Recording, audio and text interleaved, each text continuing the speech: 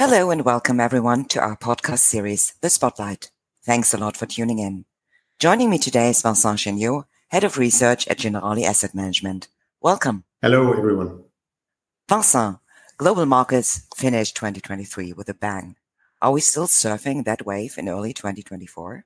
Well, that wave seems to have peaked for now. A surge in rate cut hopes led to a joint stock and bond rally in late 2023, but that positive correlation has broken early this year. Key themes of H2 23 mostly remain, with investors still looking confident about Immaculate disinflation. We've got confirmation of the exceptional resilience of the US economy and its seemingly invincible consumer. Tech stocks have stayed in the lead for most of the months, but we feel a bit of fatigue in those themes as so much good news was priced in already. Rate cut hopes were a dominant driver in late 2023. Are central banks fueling those hopes? Both ECB and Fed speakers leaned back against aggressive market expectations early this year. But the implied rate cuts over 2024 have retrenched only slightly. At their late January meetings, both central banks acknowledged good progress on the disinflation path. We continue to expect the first cuts to be delivered in May for the US and June for the euro area. Our rate cut expectations for 2024 remain at 100 basis points for both central banks, a bit less aggressive than market implied, but of course, all of this is very data dependent. Talking about data, have you been surprised by the quick pullback in inflation? Is that set to continue? Yes, inflation has pulled back a bit faster than expected. Look, in the US, the core PCE deflator has increased at an annualized pace of just 2% over Q3 and Q4, basically in line with the Fed's target. The falling quit rates is suggesting a cooling of labor trends, which is also helping to tame wage growth. Also in the euro area, core inflation dropped to 3.3% in January. The ECB sees reassuring evidence of companies absorbing higher costs by shaving margins rather than increasing prices. Yet, central banks want a confirmation of those better trends.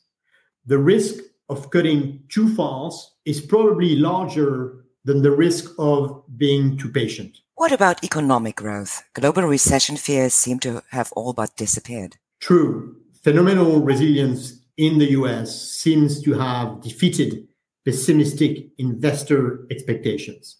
On a positive note, leading indicators in Europe are starting to turn to the upside.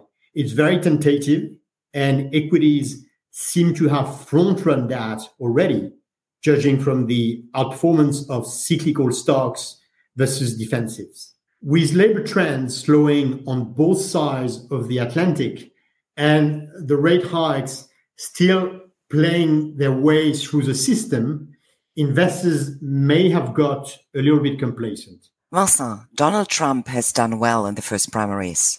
Is that a game changer for global markets? He has done well, and matchup polls give him a 4-point lead over Biden. Betting polls show an even bigger gap of about 10 points. One factor there may be the rise of RFK Jr.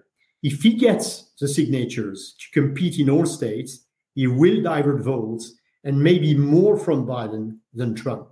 A Trump victory is seen as positive for stocks, especially for value sectors such as energy, autos, and banks.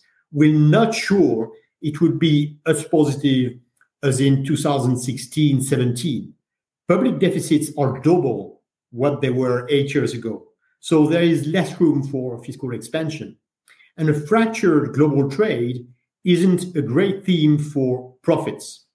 Also, tax cuts and tariffs threaten to disrupt the pullback in long bond yields. A final word on investment? Following the monster rally of late 2023, we recommend to increase the cash position and keep a preference for safe fixed income especially IG credit. Risk premia are very low, hence it is not the best time to reload risk. The chart here shows how low both high yield spreads and the equity risk premia have got. Likewise, implied volatility on risk assets seems too low. We are positive about asset performance in 2024, but a bit less confident tactically. Thanks a lot, Vincent, for sharing these valuable insights with us. Thank you for listening. Thank you all for tuning in, and hear you soon.